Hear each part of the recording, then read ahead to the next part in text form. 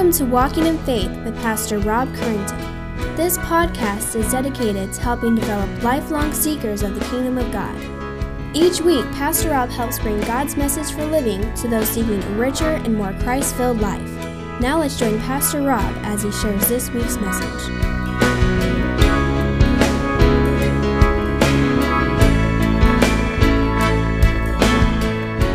Dear Heavenly Father, we come before you this morning to declare that you are worthy. We thank you for all that you have done for us this past year. Through sickness and health, through high peaks and deep valleys, you have been our guide, our protector, and sustainer of our lives. And to you we give all glory, honor, and praise. We thank you for sending your Son Jesus to do what we could not, to perfectly obey all of your commands. For in love you have predestined us for the adoption as sons through Jesus Christ, according to the purpose of his will. And in Jesus we have redemption through his blood, the forgiveness of our trespasses, according to the riches of his grace. We thank you, Jesus, for your perfect obedience, your gracious humility, and amazing love towards us. And we thank the Holy Spirit for your gifts that you have generously given to all those that have repented of dead works and turn and trust in the works of Christ. Help us to use those gifts to build up the body of Christ that you have made us a part of.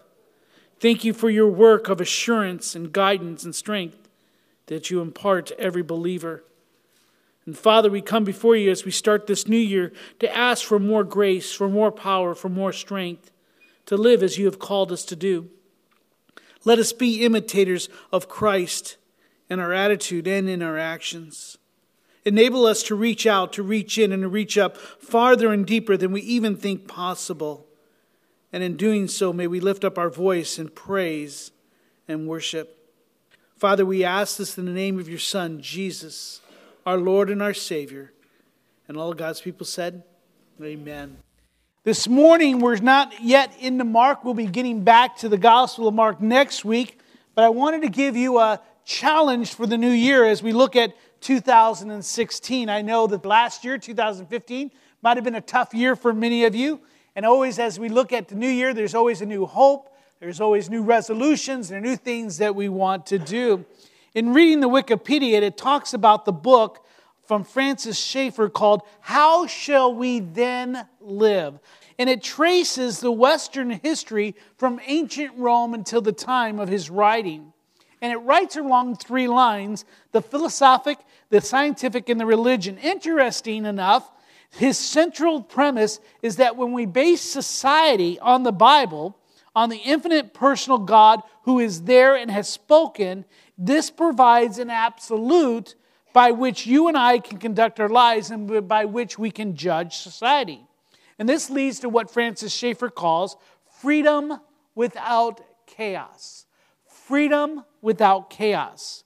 When we base our society on humanism, he writes, which he defines as a value system rooted in the belief of man in his own measure, that man is autonomous, totally independent, and that all values are relative, and we have no way to distinguish right then from wrong. Because you and I, and because people disagree on what is best for which group, this leads to a fragmentation of thought, which has led us to despair and alienation so prevalent in society today. He wrote this in 1976. But as I'm reading, you're probably thinking of 2015, 2016.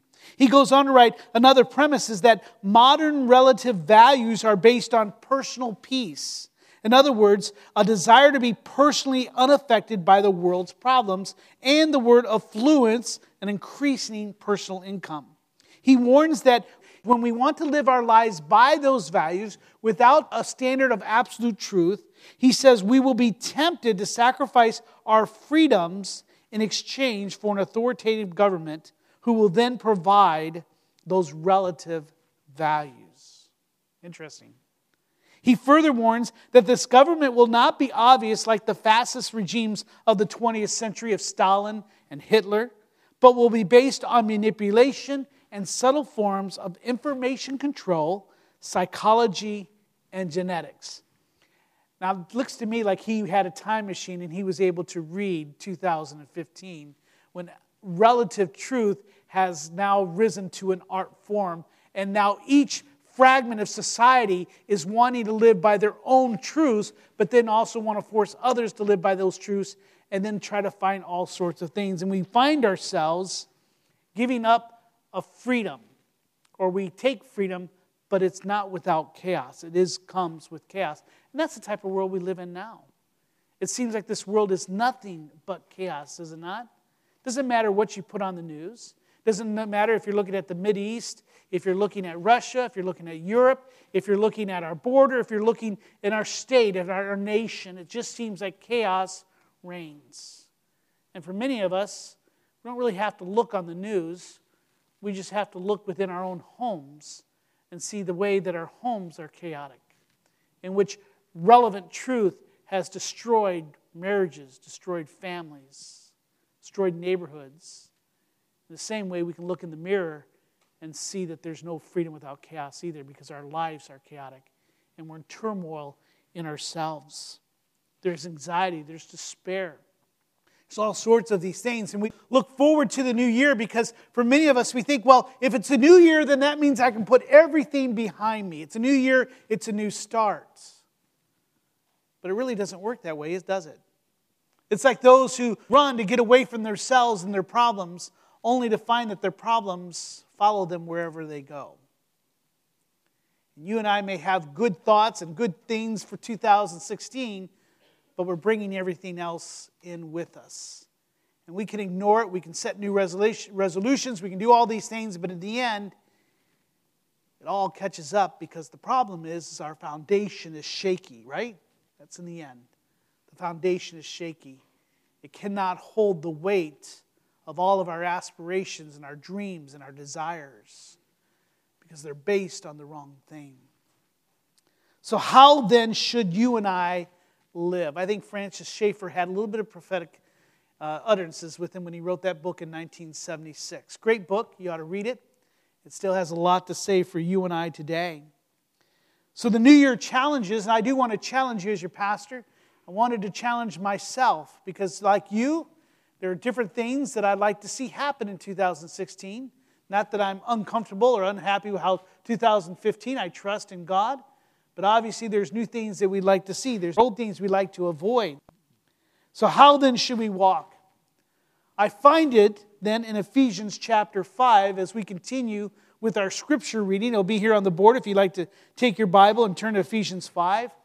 When he says, therefore be imitators of God, in verse 15 he then goes on to say, look carefully then how you walk. Not as unwise, but as what? Wise. Making the best use of the time because the days are evil. Therefore do not be foolish, but understand what the will of the Lord is. So Father, we come before you, and the only truth that we can hold on to, the only thing that's relevant to us in our lives is your word. And let us hold dear to that. Lord, I pray that you'd make it come alive, even if it's for the very first time for us this year. Let us make your word an old friend, a comfortable companion. Give us your wisdom. And Father, let us difference between what is your word and what's my opinion, what's our thoughts, and what's our reason and intellect. But Lord, may your Holy Spirit give us true interpretation. May it give us how we should respond, and that may we respond in the way that you've called us to. We pray this in Christ's name. Amen. I want to take that verse, and we're going to break it down a little bit, and I want to challenge you a little bit this morning. It'll be a different type of message than normally we have. When he first says, look carefully then how you walk, not as unwise, but as wise, we see that the wise or fools does not mean one that is intellectually challenged, just as a wise one does not mean intelligent by the world's standards. When we use the word wise and fools in our standard, we're usually talking about IQ. We're talking about maybe common sense or things of that nature. But biblically, when you see fools and wise, you talk about one who is wise, who acknowledges God. A fool is one who doesn't. The unwise live apart from God. As the Bible says, a fool has said in his heart, there is no God. They live apart from God. They live their lives against God's law, and they can't comprehend the truth nor their true condition. The Bible tells us that the god of this world, speaking of Satan, has blinded their minds. They cannot see the truth. They cannot comprehend. That's the unwise. So he says, look carefully as you walk, not as someone who lives apart from God, not as one who is against God's law, or one who can't comprehend the truth, nor his true condition. You're blissfully ignorant, the Bible tells us. However, the one who is wise, as we go on, is one who is in close fellowship or partnership with God. It's one who seeks to obey the law of Christ. It's one who understands the truth in his true condition and his reliance on God. So what does he tells us? To look carefully, to walk circumspectly, as the King James would say, of how we walk. And that's talking about how we put one foot in front of the other, but how we live our lives, how we conduct ourselves. He says, make sure that you're living as one who is in close fellowship and partnership with God. I think of David, where he says, your word is a lamp unto my feet and a light unto my path. When he says that we walk together with him, we seek to obey the law of Christ. I think of Jesus telling his disciples, they will know you are my disciples if you follow me, if you obey my word. And one who understands the truth in his true condition and reliance, Paul gives us that. Who is sufficient for these things? It's rhetorical. The question is none. None of us are sufficient for these things, but we're to look how we walk. Not as one who is unwise, but as wise. Those that not only hear the words of God, but does them. That's what he tells us in Matthew. A foolish man is one who hears the word of God. He can sit under preaching. He could read the word of God. He can listen to it in some way. He could measure it in some way, but yet he looks at it and says, oh, these may be great words, but yet he doesn't follow through. And we've spoken about that in the past. Whereas the wise man, Scripture says, is one who not only hears the word of God, but is one who embraces them. One who takes them as his rule of life. One who loves them. One who meditates on them. Look carefully how you walk, not as one who's unwise, but walk as one who is wise. And I would challenge you. If you were to look at 2015 in your walk as you're looking hindsight 2020, can you see the areas in your life, the decisions that you've made, the way in which you've lived your life in which it was not wise? And then you probably can see areas in which, yes, these things seem to go, and I did in the same way. In 2016, would you commit and say, Lord, give me the strength, give me the awareness. Send your Holy Spirit to give me the strength, the wisdom to walk as one who is in close fellowship and partnership with God, one who is seeking to obey the law of Christ. Not that any of us could do so perfectly, but one who's seeking to do so, understanding the truth and the true condition of reliance of God. As we're talking this morning, we're going to be talking about us as a body, OVBC, the family, the body of Christ that He's called us to, the visible expression of an invisible church. He's called us to live our lives in such a way. And so as we go in this challenge, I want to challenge you is that you and I are called to live in wisdom. You're called to live your life in wisdom. You're called to love your wife and to love your husband and your family in wisdom. To live and walk in your work and conduct yourself in that type of wisdom. Why? Because we're to make the best use of time because the days are evil. And I think this is something that you and I don't always understand. I know there are times that we just go through life. Have you ever had those where you're going through a day or you're driving, and all of a sudden you kind of, whoa, where am I? You ever had that? How did I get home? You ever have those type of moments where you're just thinking everything, like, wow, where was I the last few moments? And you think about, Lord, thank you for getting me here safely. Have you had whole days where it's like that? Maybe whole weeks? Many of you know my mom. She has struggled with this last year. She had several instances where she would all of a sudden come out, and it was 4 or 5 hours later. And she had no idea what she'd done. She had no idea where she's been or what's going on. And it's been a concern. And so obviously as her son, I always go, am I having those types of moments? Maybe I'm having one now at this moment. I don't know. But we have to make the best use of time. And we don't always do that is what I'm trying to say. We're not always cognizant of our time. Why do you think that is? So many of us think and live our lives as if we have forever to live our lives. As if we're never going to stand before God in judgment. What Scripture says, the days of man are numbered. For some it might be 70, for some it might be longer, for some it must be much shorter. But you and I do not know the time we have here on earth, do we not? We don't. King James says, redeem your time. How much time do you and I waste on concerns that are just really trivial? The arguments that we have over the silliest things. The ways in which we just entertain and keep ourselves busy and hours and then say, oh, we had no time to read God's Word. We had no time to share the gospel. We have no time to invite anyone over for hospitality. But time just continues to go. He says, make the best use of your time because the days are evil. You and I need to make the most of the time that God has given us into fulfilling God's purpose. See, you and I act as if our time is our own.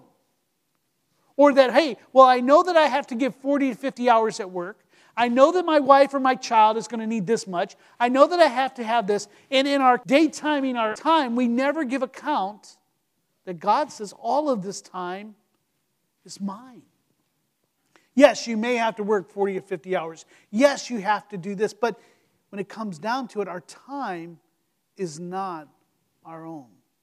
We use that phrase a lot. I want some me time. I want some mommy time. Mothers, little children need that. I need some mom time. I need some of that pampering. But he tells us that we need to make most of the time that God has given to us to fulfill God's purpose.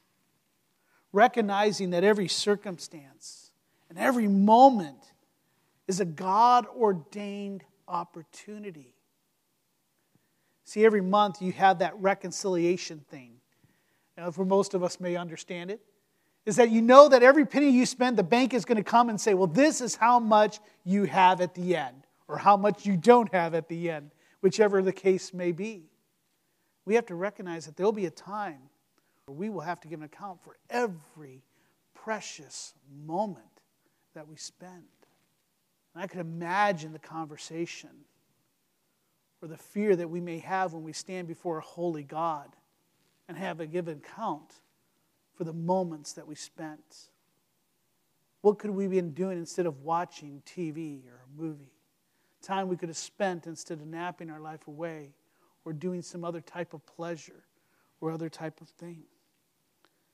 He's called us to live as salt and light in this world. He's called us to be the fragrance of God, doing good to all, loving our neighbors as ourselves, and loving God with all our hearts and mind and strength. That includes the time that He has given us. You do not have any you time. It's all God's time.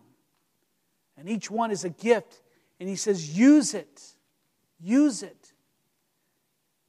God says, just be faithful. Be faithful for what I've given you. Every event in our life is designed either to test our character and to draw us near to God, or to destroy our character and to draw us away. As Satan uses to try to trick and try to keep us manipulated, I think one of the greatest things that he's done is just to keep us busy. I believe someone has a quote on that. I don't recall what it is, but his greatest tool to keep us from God is just to keep us busy. And as churches are very good at that. Churches will use the calendar and say, well, what we need to do is we need to keep the people busy so they're on track for God. Never asking if the things they're doing are the things that God has called us to do. And I felt myself, with our staff and with our elders meeting, I've had to give evidence to this type of thing in my own life. There are many times that we plan, what are we going to do for the year? And you think that you have 365 days. This year, guess what? We have 366, do we not? Is this a leap year? So we get an extra day. What are you going to do with that extra day? Sleep? Go away? Have you thought, well, God, what would you want me to do with an extra day? What would you do with an extra 24 hours? But as we're looking at the calendar, didn't the time go by quickly? Before you knew it, we were out of dates, were we not? And thinking, oh my goodness, what are we going to do? And we don't even do a lot as a church. We just do a few things. But boy, time goes by so quickly. But in the end, are we really asking God, what does He want us to do? See, what you and I do is we set our calendars, We set our budgets. We set our life up. And then we go and pray and say, God, will you bless what I'm doing? Right? That's a good thing, right? I think we kind of have it backwards. For should we not ask God, how should I spend my money? How should I budget?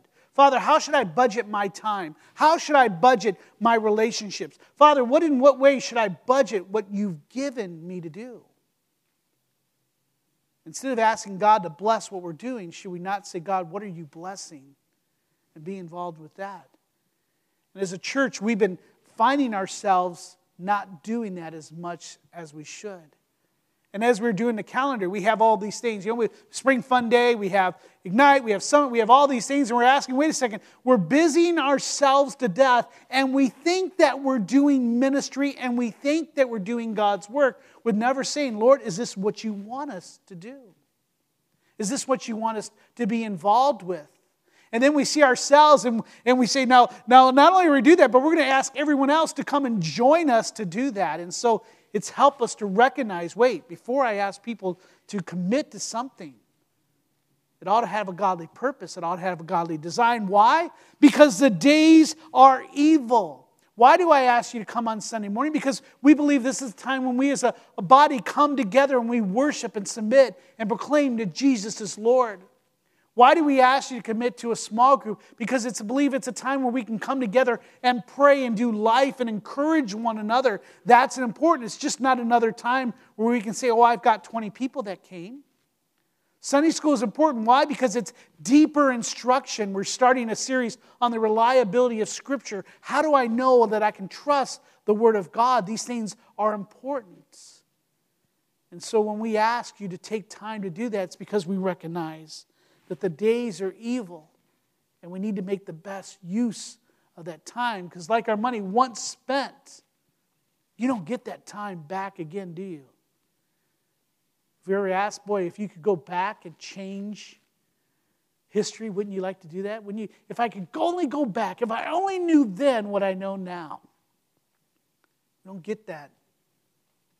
We just need to make the best use. He goes on in verse 17, if you're following along, he says, look carefully how you walk, not as unwise, but as wise, making the best use of time because the days are evil. But in verse 17, he says, therefore do not be foolish, but understand what the will of the Lord is. Since life is short, we're not to be in the pursuit of pleasing ourselves, but God, and that's where we find ourselves too many times. I'm guilty of this. I think if you're honest, you would say, yes, you're guilty of the same thing, of pursuing your own pleasure, your own desires, rather than the things of God. Let me ask just right now. You don't have to say anything, but I just want you to think about it. If Christ were to say, come home, today is the day of reckoning, today you must give account of your life, are you ready? Are you truly ready to give an account for what he has to say? I think if we're honest, we may say, yes, Lord, come quickly. But I think if we're honest, I don't think we're looking forward to seeing him. But let me share this. Here's where the gospel comes in. Because the gospel is grace. There's no condemnation. You will not find condemnation when you stand before your Father. You will find love and acceptance. But there'll be a time where we stand before him and give account of all of his gifts, of whether or not we've been faithful. So I challenge you, if you have a resolution, make that resolution not just losing weight, not just eating healthier, not just making better use of what this or that, but being faithful. Lord, help me to be faithful. And here's the good thing, and here's the struggle. As a pastor, there are many times that I have to stop and say, do not expect others to have the same love and desire for the church as you do. For me, this is my life. This is my calling. For many of you, this may be a church that you say, I want to be part of. Some of you may give to it. Some of you may attend. Some of you, it may just be a place that you just choose to go, and you could very well choose somewhere else. And many people have. So I understand that. But I have to recognize myself that I can't expect everyone to serve. And what I've had to learn is there's nothing wrong with that. Because that's God's calling for my life, and that's where He's called me to be faithful. He's called you to serve and to be faithful in different ways. So let's not judge and challenge each other in our faithfulness. Our faithfulness is who we stand. The Bible tells us, what's the phrase I didn't have in mind? It says, do not judge another man's servant. I've had to learn that as a pastor. It's not my role to stand in judgment of you as a servant of God, but to encourage. There may be times to rebuke, to exhort, and to lift up and to build up. Why? Because we all serve the same God with different services, with different gifts, with different talents. But he says, therefore, do not be foolish, but understand what the will of the Lord is. Since life is short, we're not to be in pursuit of pleasing ourselves, but God. We are to acquire the skill of godly living. I think this is where many Christians struggle. I know this is where I struggled for many, many years. Why? Because I thought I knew the Bible. If you put me in Bible baseball, which we're going to do this year, I think that's going to be fun. I'm looking forward to that. Or some Bible trivia, I can score. I'm the ace. I mean, as a little kid, I was the kid that when we had VBS, I won the Bible every year because I knew every story. And my kids are very much the same way. So Bible trivia, let's go. I'm ready to go. I can put the house on it. Well, wait, I don't own a house. Well, I can put my landlord's house on it. See, what's good as that? Just knowing the facts of the Bible does not mean that you have the skill of godly living. I think of Greg, does marriage and family counseling. You probably come across a lot of people who have a lot of common sense, but the skill of living with others and family living is much more difficult, is it not? The skill of living financially is much more difficult. It's something that's acquired. Let me share with you some things. You and I are to acquire the skill of godly living. The skill of godly living is where one must thoughtfully discern, apply, and practice scriptural truths. It's not just knowing the facts of the Bible. It's not just saying I believe in Jesus, or I love Jesus, or I'm all about Jesus, or I got a tattoo of Jesus, I've got a fish sticker in my car. But it's about discerning and applying the scriptural truths in order to live in a way that is pleasing to the Lord. That is not something that comes by osmosis. It's not something that comes when we become saved. It's something that's acquired. That's what the church is for. It's a living amongst other believers and say, let's learn how to live and be imitators of Christ. That's why Paul says, walk in a manner that's worthy. That's why he says, walk like me, act like me as I act like Christ. You and I need that together. Because we need the skill of godly living. It's not about understanding what the will of the Lord is in such a way in which we're trying to see the very mind of God. It says, do not be foolish, but understand what the will of the Lord is. The problem is everyone always saying, I want to know what the will of God is. The will of God is just to walk in His will. But what you and I want to do is we're trying to find all these hidden things. There are some things that God has revealed to us, and there are some things that He has chose not to do. I find so many Christians who are paralyzed in redeeming the time or making the use of time because they cannot make the right decision. I had this Wednesday. Randy and I went over to Home Depot, and we were going to go pick up some molding for room 208. Bad idea. Don't choose me to go. For one, I'm not sure what molding we had. Wasn't quite sure what size we were supposed to get. All I knew is kind of what we were kind of going. So I go over there, and we're there, and we're looking, and I was hoping that there was just like this prepackaged, Rob, take this one. I went through there and found no such sign. I'm serious. I went through there several times. So we're looking at them, and all of a sudden I'm looking at these boards, and they're like 16 feet long, and I'm thinking, all we've got is Randy's little truck. There's no way they're going to fit in there. And we're going on and forth, and some of them say 4 inches, and I thought that's about how wide. Some say 3 7/8, so on and so forth. And I'm thinking, I don't know if this is it. And he goes, well, I don't know, Randy. I don't know if we get this one. And I'm picking this one and then picking this one up. And I said, I don't know. That's why I was going to send Dustin and Nicole do it. I was going to send them to go do it. I hate having to do this. And going on, I'm picking one up. Okay, well, we'll get this and we'll cut it. I'm going on and on. I'm just waving in the wind. Finally he goes, well, just make a decision. I finally said, all right, fine, go. That's how we live the Christian life. That's how we live the Christian life. We stick our finger in our mouth and we kind of see which way the wind's blowing. This Christian pastor says this. Oh, this Christian teacher says this. Oh, wait a second. What about this? What about that? And we follow fads. And we follow people that maybe we shouldn't always all the time.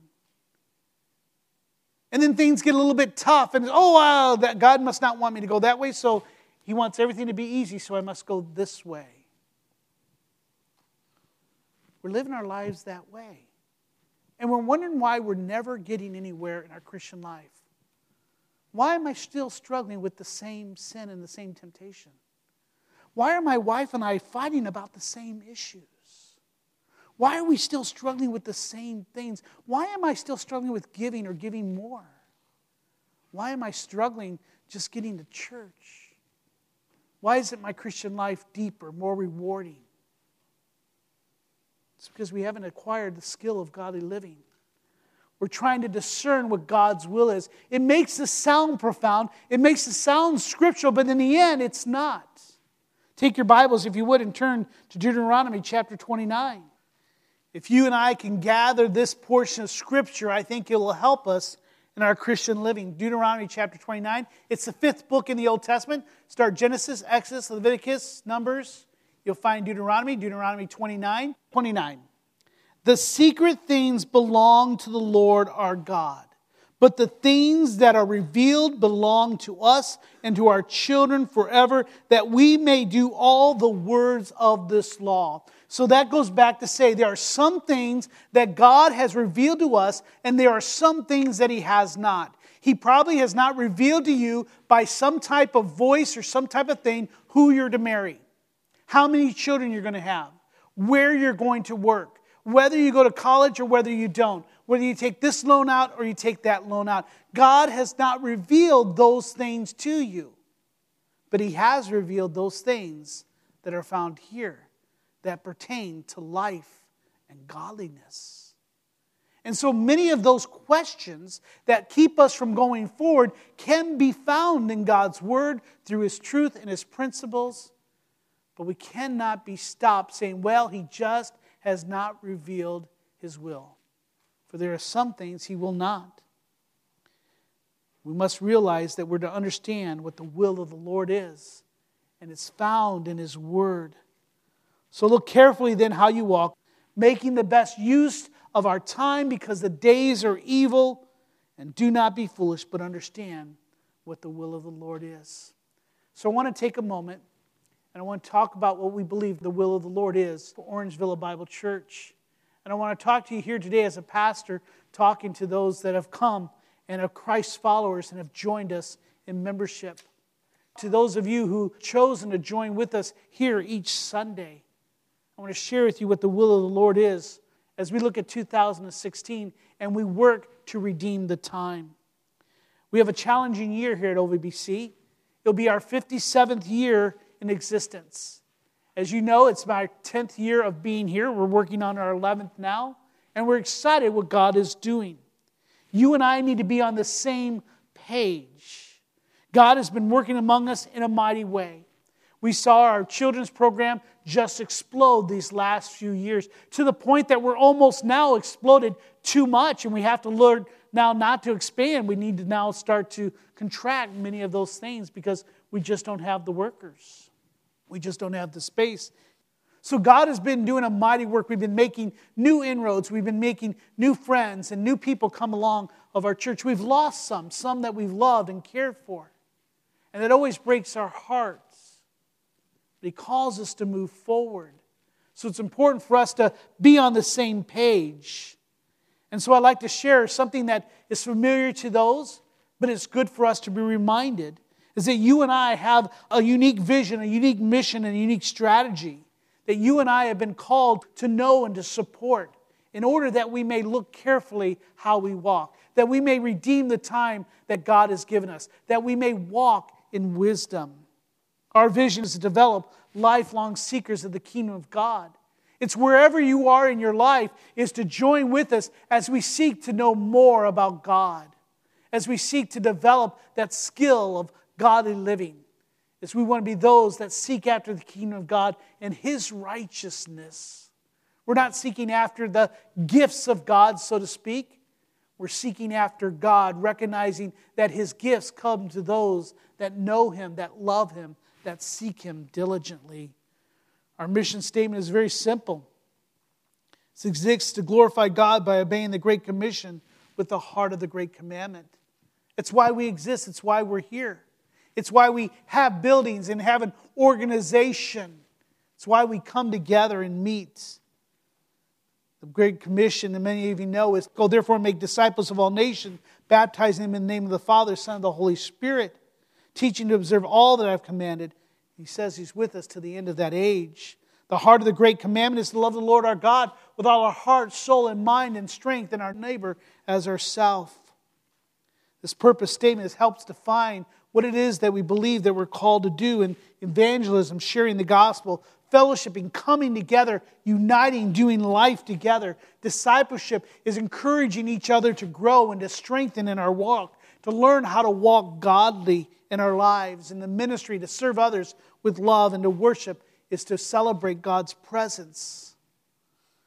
So what does that purpose statement mean for you? Let me ask you this. Who are you trying to reach for Christ? Who is it now that you're praying for, that you're in conversation with, that you're in life trying to share with them the gospel? Let me share, if you do not have someone, you might be out of whack. You may not be walking as one who is wise. In your relationships, we're to share the gospel. In our going forth, who are you life sharing with? Who is it that you're praying for, that you're encouraging? What Christian are you walking and saying, hey, can you mentor me, or can I mentor you? What are you doing to show your faith and to exhibit? In what ways are you the fragrance of God? What's your place of service? With the gifts that God has given you, where are you faithful? Who are you serving? Who is the recipient of why you're here this morning? And how does your life honor Christ? In what way is it a fragrance of God? Is it a well-pleasing sacrifice? Now, these things are above us. These things are so myriad. How do we do that? How do we accomplish that? How do we become a lifelong seeker? Where do we even start? Well, obviously, we always give you our strategy just here at OVBC. We just think there's 3 ways that we can do it. We're trying to make it simple. We're trying to walk in such a way in which it's simple that we all can do it together. And that's by reaching up. That's by focusing on God, not just on Sunday mornings. But in the morning, are you waking up? Are you thinking of God? Are you going to bed thinking of, are you in your day, are you focusing on God and His good gifts and what He's doing for you? Are you worshiping? Are you praising Him? Are you celebrating His presence, expressing your love to Him? We reach in by life sharing. That's fellowship and discipleship. That's the messy part of church. It's loving those that sometimes are not loving. It's being at peace with some of those sometimes that are not peaceable. It's the 65 one another's in the Bible. Are you doing that? Are you involved in a small group? Are you involved in life together? And let me challenge you. One of the areas that I'd like to see grow, and some of you are doing this, and I commend you. But get together, not just in the calendar of the church, but get together personally. There's some of you that go out to eat. There's some of you that invite each other to dinner. Use that gift of hospitality. Get involved with one another. Not just with the corporate events. Obviously do those also. But also get involved in daily lives. These people here ought to be people that you see not just once a week, but people that you're in an interactive during the week.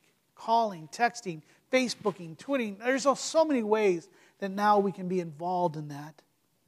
And then by reaching out, by serving others with love through ministry and evangelism. God has called us to do these things. Why? Because He's called us to walk circumspectly, to walk carefully, not as unwise, but as wise men and women, making the best use of our time because the days are evil, understanding what the will of the Lord is. And I want to end the message here, and I want to challenge you that 2016 is a year that God has given us. We don't know how many days of 2016 we have. He could give us a whole full year, or He could give us just half the year. He can just give us today. We don't know. But as a church, we need to use what God has given us to His purposes and His benefits. With every head bowed and every eye closed, I'd ask you this morning, the Bible says that we need to pray for a greater desire to share the gospel. We need to pray for a greater desire to grow in Christ and a greater desire to serve others.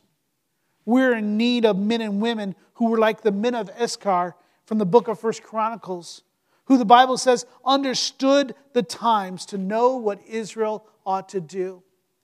We are in need of men and women who understand the times and knows what OVBC needs to do, what our families need to do, what we as individuals need to do. So are you ready to commit to become part of the family of God?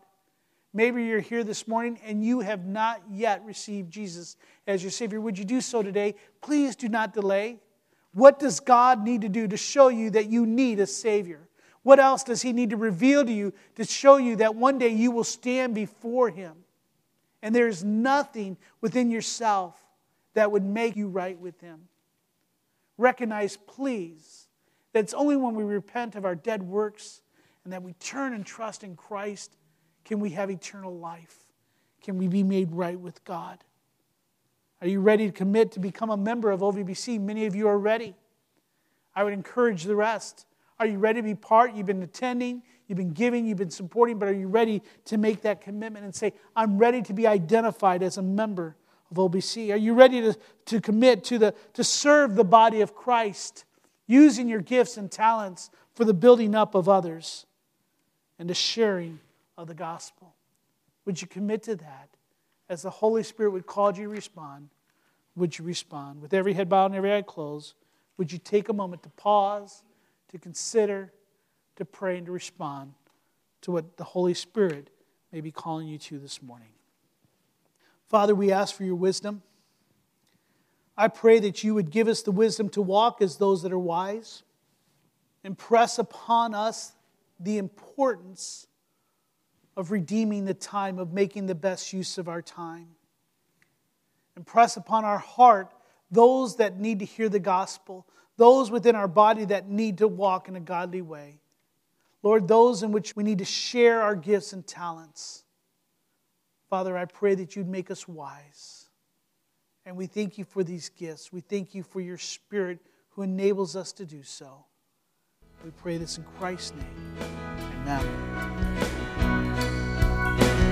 We hope you have enjoyed this week's Walking in Faith podcast. We encourage you to share this podcast with others in order to help spread God's message to all those in need. If you have any questions or comments, we would love to hear from you. Email us at walkinginfaith@orangevilla.org. You can help us spread this podcast by writing a review at iTunes.